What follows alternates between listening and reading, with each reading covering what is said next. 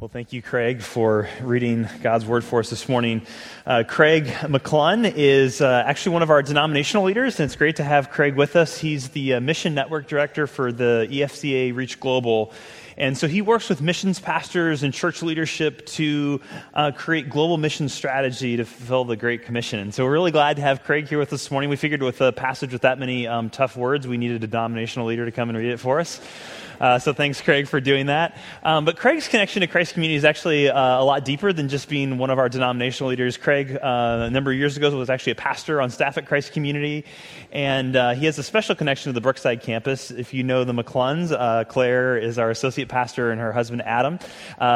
Craig is Adam's dad, so Claire's father-in-law. So Craig and Donna are here this morning, and be sure to greet them if you get a chance to after the service. We're really glad to have you guys here with us, Craig and Donna. Thanks for taking the time to be with us. So as we look at this passage, I'd love to ask for the Spirit's help in understanding it. So let's pause and pray this morning.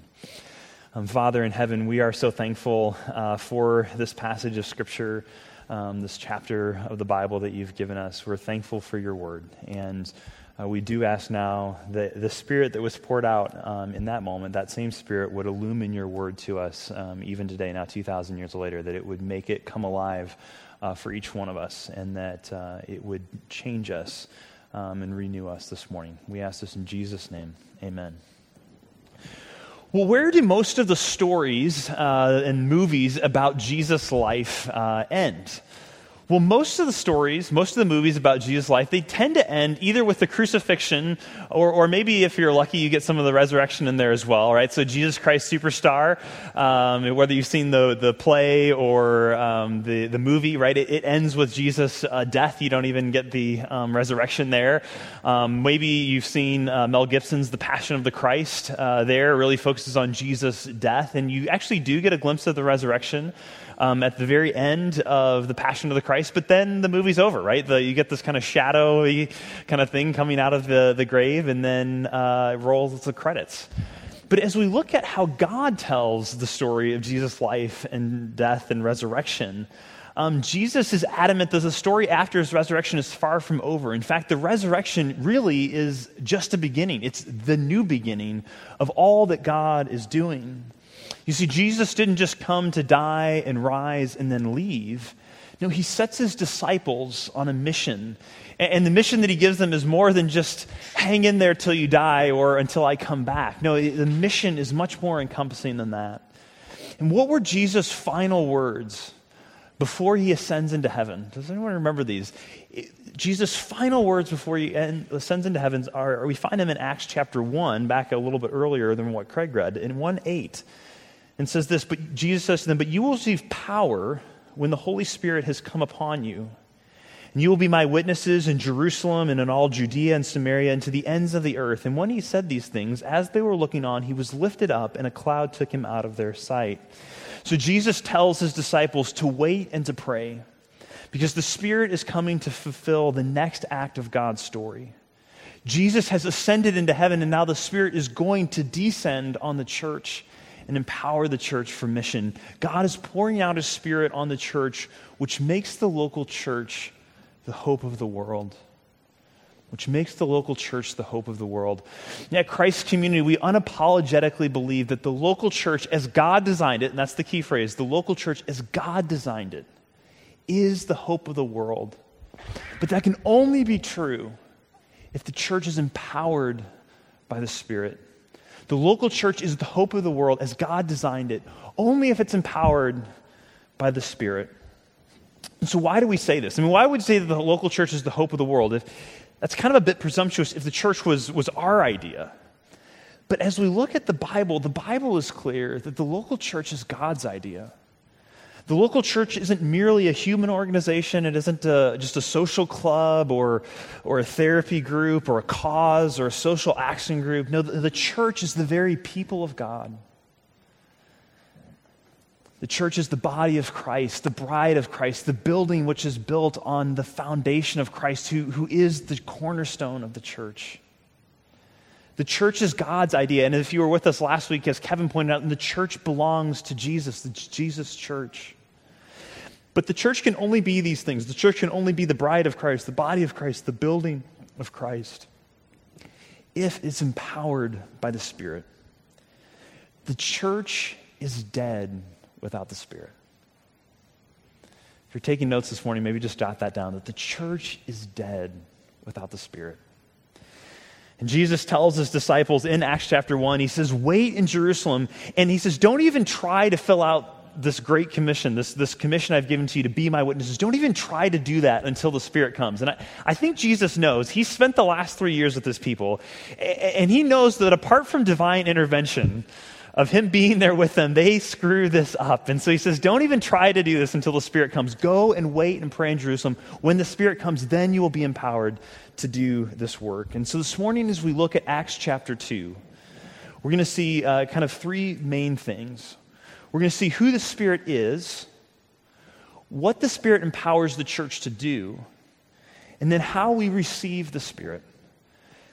So who the Spirit is, what he empowers the church to do, and lastly, how do we receive him?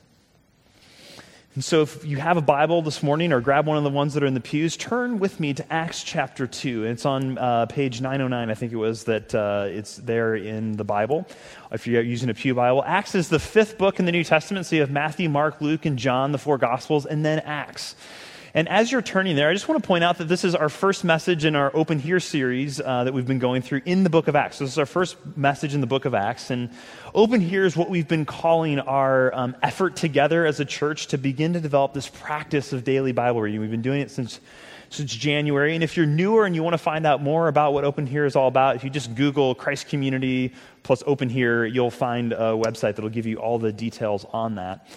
And Luke, of the Gospel of Luke, also wrote the book of Acts. And in fact, Acts is really the second part of what is really one book, the book of Luke, Acts. Luke is writing these together. And as we read Acts, it's important to remember that Acts, like the Gospels, is a historical narrative. It's recording what happened in history.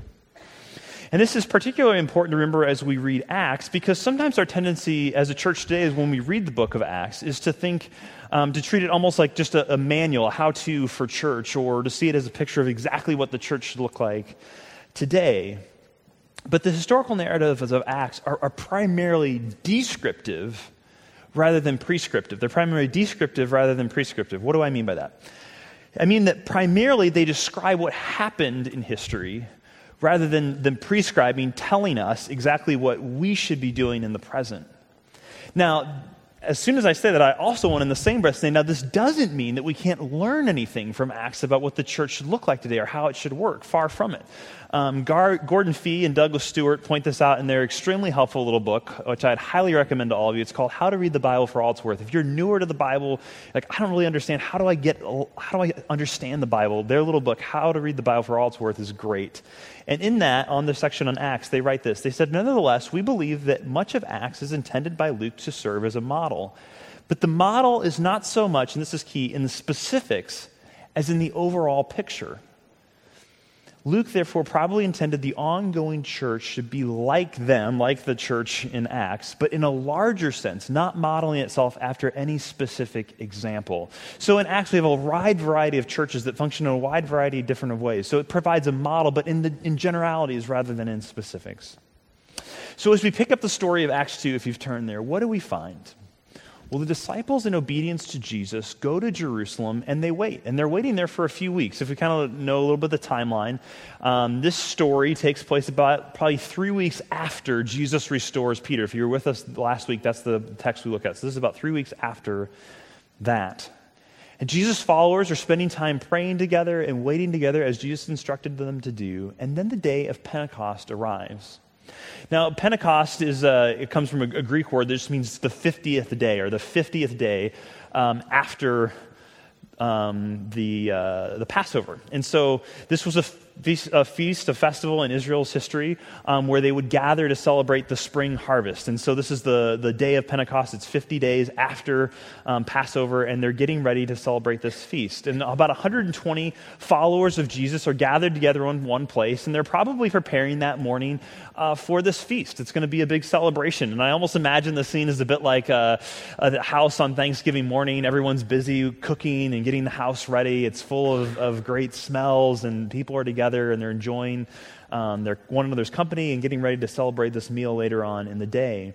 And then suddenly, out of nowhere, this sound out of heaven, it sounds like a windstorm, comes into the house and apparently around the house as well, because people outside hear it. And all of a sudden, along with this windstorm, something like tongues of fire, it's not fire exactly, but something best Luke can describe it for us, something like tongues of fire come down and they rest on each one of them. And fire in the Old Testament represents God's presence and his holiness and purity. There's a sign that God's presence is there with them. And what happens next, the text tells us, is that they are filled with the Spirit and they immediately start speaking in other languages. And all the Jews from around the Roman Empire who are visiting Jerusalem for this feast, there's people who've traveled from all over the empire to Jerusalem to celebrate this Feast of Pentecost. They're there in Jerusalem and they hear the sound and they gather around and they hear these Galileans, these kind of backwater locals as far as the Roman Empire was concerned, speaking their languages. I mean, Craig read for us that big list of people from all over the Roman Empire. And they hear these Galileans speaking in their language. And the text says they were all amazed and perplexed, saying to one another, "What does this mean?" But others mocking said, "They are full of new wine." Now, before we go any further here, we need to stop and ask, who is the Spirit that has filled them? Who's the Spirit that has filled them? There's two things we need to notice here. First, the Spirit is the promised helper. First, the Spirit is the promised helper. The Apostle Paul, in his letters to the Galatians and the Ephesians, actually kind of uses this title of promised almost as a title for the Holy Spirit. He says in Galatians 3:14, the promised Spirit. And then in Ephesians 1:13, he says the promised Holy Spirit. The Spirit is one who is promised. Jesus, the Father, even John the Baptist promised that the Holy Spirit would come. And earlier in Acts chapter 1, verses 4 and 5, Jesus says this. He says, "And while they were with them, he, Jesus, ordered them not to depart from Jerusalem, but to wait for the promise of the Father, which he said, 'You heard from me, for John baptized with water, but you will be baptized with the Holy Spirit not many days from now.'" But Acts chapter 1 is not the first place that we learn about the Spirit being promised. In fact, in John's gospel, in the Gospel of John, the last section of it where Jesus is about to be crucified, he's spending his last time with the disciples in the upper room, this upper room discourse, this Passover celebration with his disciples. John records Jesus' farewell speech, and here he talks about at least 4 times this promise of the Spirit that's coming in John 14 through 16. These are some of the verses. Jesus says, "I will ask the Father, and he will give you another helper to be with you forever." Then later on in chapter 14 again, "The helper, who's the Holy Spirit, whom the Father will send in my name, will teach you all things and bring to your remembrance all that I have said to you." And then John 15:26, "When the helper comes, who I will send to you from the Father, the Spirit of truth who proceeds from the Father, he will bear witness about me." This is key. The Spirit always bears witness about Jesus. The Spirit is always pointing us to Jesus. And then finally, Jesus again says, "Nevertheless, I tell you the truth, it's your advantage that I go away." Jesus says, it's actually better that I go away. "For if I do not go away, the helper will not come to you. But if I go, I will send him to you." You see, Jesus was the disciples' sort of first helper, counselor, but now that he is going away, he promises to send another helper. But the promise of the Holy Spirit extends much further back than just John's gospel. You see, Jesus' sending of the Holy Spirit is the fulfillment of many passages and promises in the Old Testament, including some that we read together if you've been following along with Open here earlier in the year. For example, in Ezekiel chapter 36, this is one of the texts we read earlier in Open here. Ezekiel writes, he's speaking for God. God says, "I will put my Spirit within you and cause you to walk in my statutes and be careful to obey my rules." God says, promises, "I will put my Spirit within you." It's predicted back at Ezekiel. And as Peter argues later in his sermon here in Acts chapter 2, what is happening here on the day of Pentecost is at least a partial fulfillment of Joel 2, who's another prophet. So what we've seen in the past is that in the Old Testament is that the Spirit came on people for specific tasks and specific purposes. But this is something new. The Spirit being given in a new and powerful way to all of the body of Christ. So that's the first thing. The Spirit is the promised helper. Who's the Spirit? He's the promised helper. Second, the Spirit is a divine person. Second, the Spirit is a divine person. Oftentimes, I think we have a perception that Christian teaching about the Trinity, about who God is as Father, Son, and Holy Spirit is just something that theologians came up with who were kind of these academic folks, and they just had a lot of time on their hands in the kind of the ivory tower of the academy, and they had nothing better to do than come up with the doctrine of the Trinity to confuse all of us. But this couldn't be further from the truth. The Christian understanding of God as Trinity just came from a result of trying to understand who Jesus is, right? So the early Christians and the early pastors are looking at, they had Jesus, who they have come to believe as God, who's speaking to his Father. I mean, we have all these examples of Jesus praying to his Father, who's also God, and then Jesus also promising to send this Holy Spirit, who also seems to be God. And these early Christians and pastors are just trying to make sense of who Jesus is as one who prays to the Father and who promises to send the Spirit. I said a moment ago, the Spirit always points us to Jesus. So when you think about the Spirit, always think of Jesus.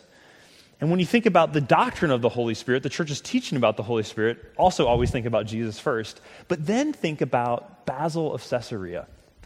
Probably not many of you heard of Basil of Caesarea, but Basil was a pastor and a theologian who lived in the 4th century A.D. And Basil gave the church a great service by thinking deeply about who the Holy Spirit is as both God and as a person, who's not just a force, but has a person and a personality as part of the Godhead. And while we don't have time to look at all the passages this morning, a careful study of the Bible reveals that the Holy Spirit possesses the attributes of God. He performs divine works. He is identified with the person and activity of the Godhead. He's given divine titles. And also the Spirit is a who, not an it. The Holy Spirit is a who, not an it. He's not just an impersonal force. This isn't kind of the Star Wars, may the Force be with you, kind of this impersonal force that just pervades all things. No, the Spirit is a person. The Spirit is involved in relationships. He can be grieved. He makes decisions about the distribution of spiritual gifts. He prays on our behalves. These are all things that persons, not forces, do. Actually, a great example, just as one example in the text of where we see both the Holy Spirit as God as well as clearly his personality, is in Acts chapter 5. Again, if you've been following along and open here, this was the text that was for today in the whole story plan. And Ananias and Sapphira lie to the Spirit, and Peter says to Ananias, "Why has Satan filled your heart to lie to the Holy Spirit?" And then later on, "You have not lied to man, but to God." And here the Spirit is clearly seen as divine. He's seen as God, and also as personal. I mean, you can't lie to a force, right? You can't lie to the ocean. You can't lie to the wind. No, you lie to people. So who is the Holy Spirit? That was our first question here. He's the promised helper. And he's the divine third person of the Godhead. He's the promised helper, and he's the divine third person of the Godhead. But the next question we need to answer is what does the Spirit empower the church to do? We said at the beginning that the local church, as God designed it, is the hope of the world only if it is empowered by the Spirit. So what is it that the Spirit empowers the church to do? In other words, the local church is dead without the Spirit. So what is it that the Spirit does that's so vitally important? And there's a lot of things we could say here, but I want to make two big observations from Acts chapter 2 on this. The first is that the Holy Spirit empowers the proclamation of the good news about Jesus. The first is the Holy Spirit empowers the good news of the proclamation of the good news about Jesus. The first thing that Peter does after he receives the Spirit is to start explaining who Jesus is, what Jesus has done, and why his listeners, who it's important to note here are at this point Jewish monotheists, why they should begin worshiping Jesus as God and Savior. At the end of verse 13, some people, it says, were mocking because they heard all this babble of languages and they thought that these people were drunk. And I love how Peter addresses this charge, right? If you look down at verse 14, he says, Peter standing up with the 11, lifted up his voice and addressed them, saying, "Men of Judea and all who dwell in Jerusalem, let it be known and give ear to my words." Then he says, verse 15, "For these people are not drunk as you suppose, since it's only about the third hour. It's at 9 a.m. Peter had been around Jerusalem. He knows when the bars are open. He's like, look, it's too early in the morning for anyone to be drunk. I mean, if you thought the liquor laws in Kansas were strict, try Jerusalem in the first century. He says, no. Okay, look, it's too early for someone to be drunk. It's 9 a.m. And then he goes on, after clearing up that misunderstanding, he goes on and begins to explain what's happening and how it points to and is explained by the death and resurrection of Jesus. And again, we don't have time this morning to look closely at all 25 verses of Peter's sermon here in Acts chapter 2, but I do want to notice several things here.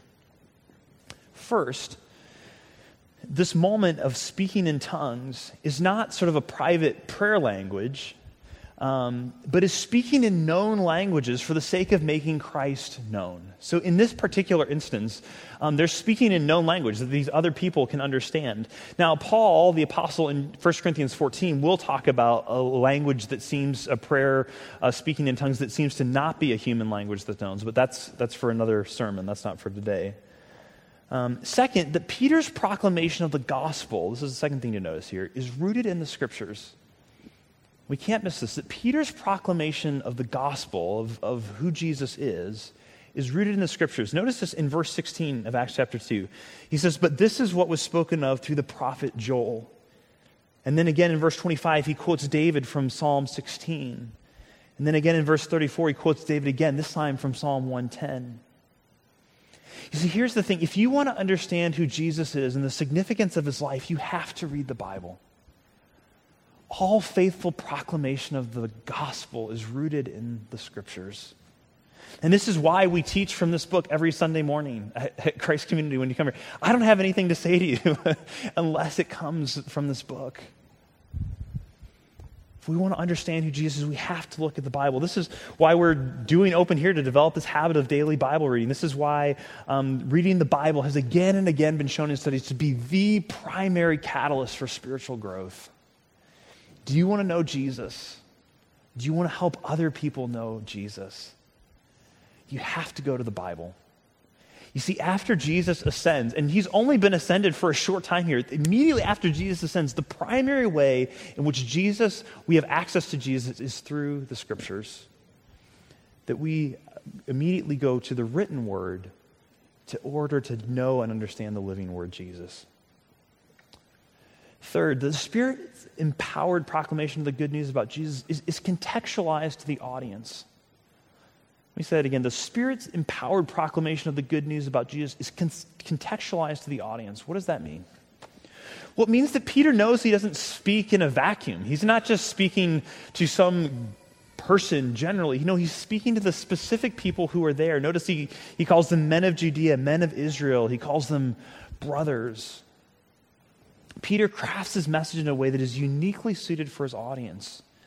For Jews in Jerusalem, there to celebrate the Feast of Pentecost, whenever we're faithfully proclaiming the gospel, it's never about just speaking generally, but saying, who is our audience? How do we articulate the gospel in a way that makes sense in that culture? Fourth, the Spirit-empowered proclamation of the good news about Jesus shows the glory and identity of Jesus. Whenever the Spirit is empowering proclamation about the good news of Jesus, it always shows the glory and identity of Jesus. Look at verse 36 in Acts chapter 2. It says, let all the house of Israel therefore know for certain that God has made him both Lord and Christ. That's his identity, right? Lord and Christ is identity. And that this Jesus whom you crucified, that's his glory. Jesus shows forth his glory supremely in this crucifixion. You see, the conclusion of Peter's message is that Jesus is Lord, that he is God, that he is ruler over all, and that Jesus is the Christ, which means Messiah. He is the promised anointed one. He's the Savior of the world, and his glory is seen most supremely in his crucifixion on the cross. See, when you hear someone preaching or teaching, one way to know that preaching and teaching is being powered by the Spirit is that it glorifies Jesus, that it points to his identity, that it points to his glory and his identity as revealed in the cross of Christ. So what does the Spirit empower the church to do? He empowers the proclamation of the good news about Jesus. That's the first thing we said, but there's a second thing here. What's the second? The Spirit empowers a Christ-centered, caring, multiplying community. A Christ-centered, caring, multiplying community. If you look down to the final verses of chapter 2, beginning in verse 42, the Spirit-empowered proclamation of the gospel doesn't just create an isolated group of individuals who like Jesus, but not one another, who like Jesus, but not the church. No, it creates a community. If you notice in verses 42 and 43, the people devote themselves to teaching and learning about Jesus, to prayer and to fellowship with one another. In verses 44 and 45, they're sharing with everyone who has need. They're caring for one another. They share meals and friendship and worship with one another. In verse 46. In verse 47, it's also a community that's being multiplied. They welcome people into the community as the Lord is adding to their numbers daily. You know, another way you could say these two things of Spirit-empowered proclamation and Spirit-empowered community is you could talk about them in the language of a caring family, of multiplying disciples. You know, our mission statement at Christ Community is to be a caring family of multiplying disciples, influencing our community and world for Jesus Christ. And that mission statement is rooted in and drawn from Acts chapter 2. And this is how we've based our identity as a church, to be a caring family of multiplying disciples. The local church is the place and the people where and through whom the Spirit empowers the good news about Jesus to be proclaimed, and the place where those who embrace that good news are knitted together in a community that is empowered by the Spirit to sacrificially care for one another, to serve for one another, to multiply by continuing to proclaim the gospel.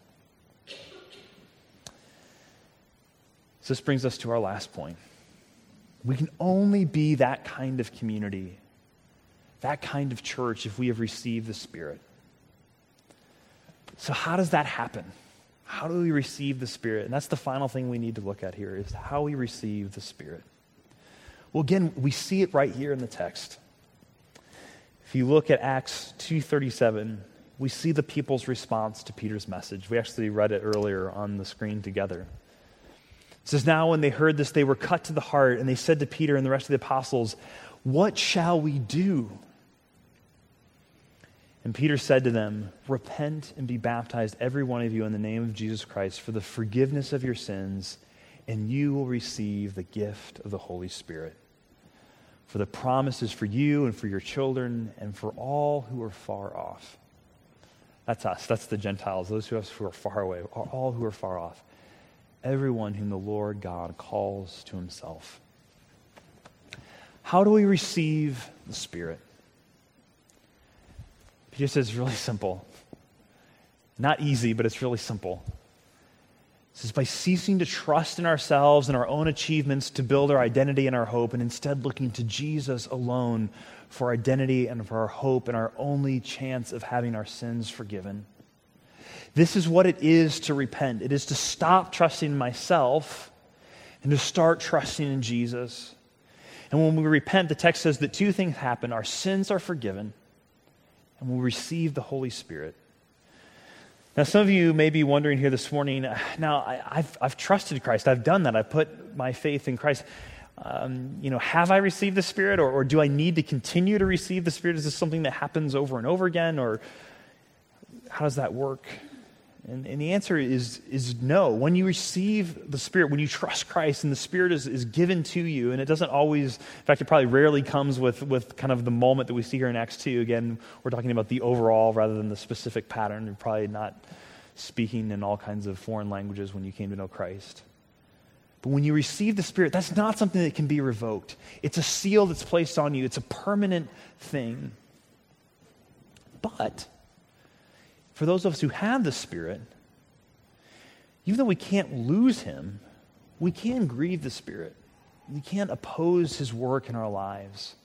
In fact, Paul writes in Ephesians chapter 4, verse 30, he says, "Do not grieve the Holy Spirit of God, by whom you were sealed for the day of redemption." So we have both those pieces there, that you can grieve Him. You're sealed with Him. He's not going anywhere, but you can still grieve Him. And what is it that grieves the Spirit? Well, in the context of Ephesians chapter 4, Paul lists a number of things: lying to one another, anger, stealing, rotten talk, bitterness, rage, brawling, slander.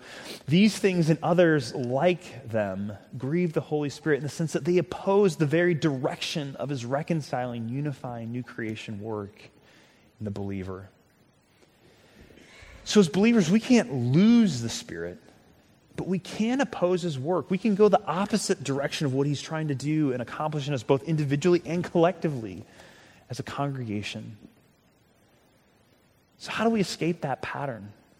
Well, it's the same thing. The way to escape that pattern of grieving the Spirit is to repent, to return and look to Jesus, the only one who has saved us, the only one who can save us.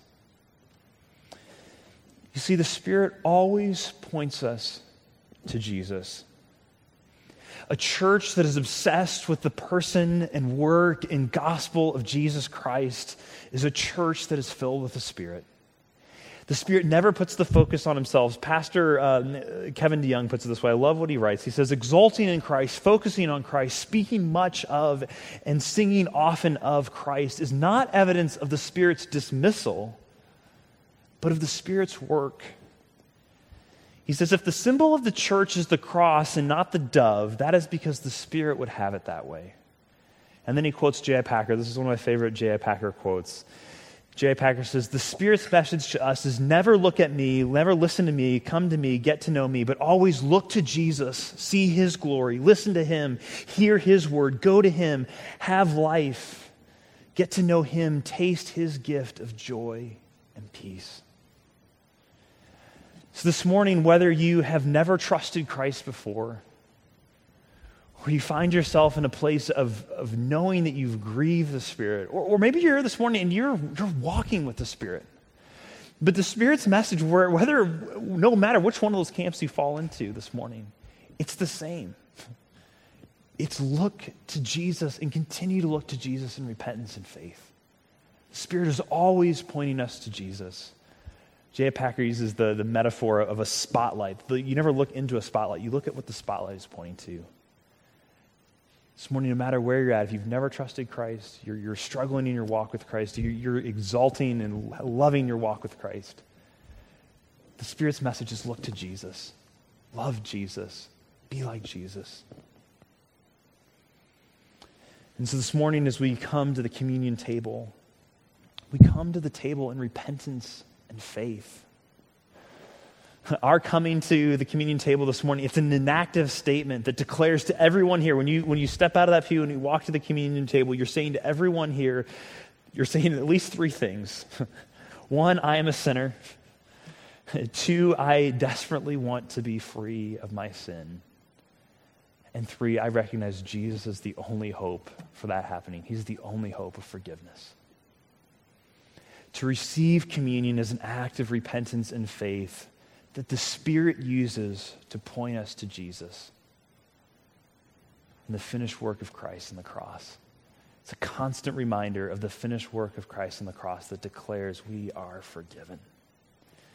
And we celebrate communion as a tangible reminder every week here, as a reminder of the good news of the gospel, that our sins have been forgiven by Jesus' finished work on the cross. In communion, the gospel is proclaimed to our senses.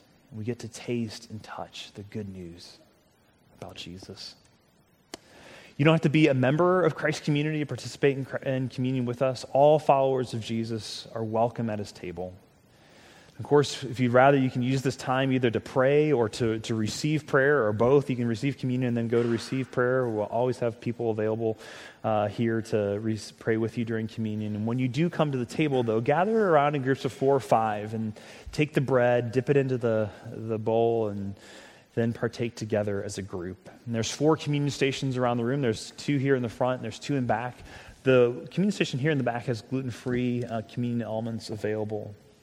And when you go to receive communion, just exit out of the side aisles and then kind of return to your seat in the middle aisle. Especially if you're newer, you'll probably notice, man, these pews are kind of narrow. It's absolutely true. We're used to having to climb over one another and bump into one another a little bit, getting in and out. So don't feel bad about that. So take your time this morning. Come and enjoy the meal which Jesus has given us, the meal that the Spirit uses to point us to Christ. Come to the table when you're ready. Actually, before that, almost forgot. Always want to remind us of what Jesus said.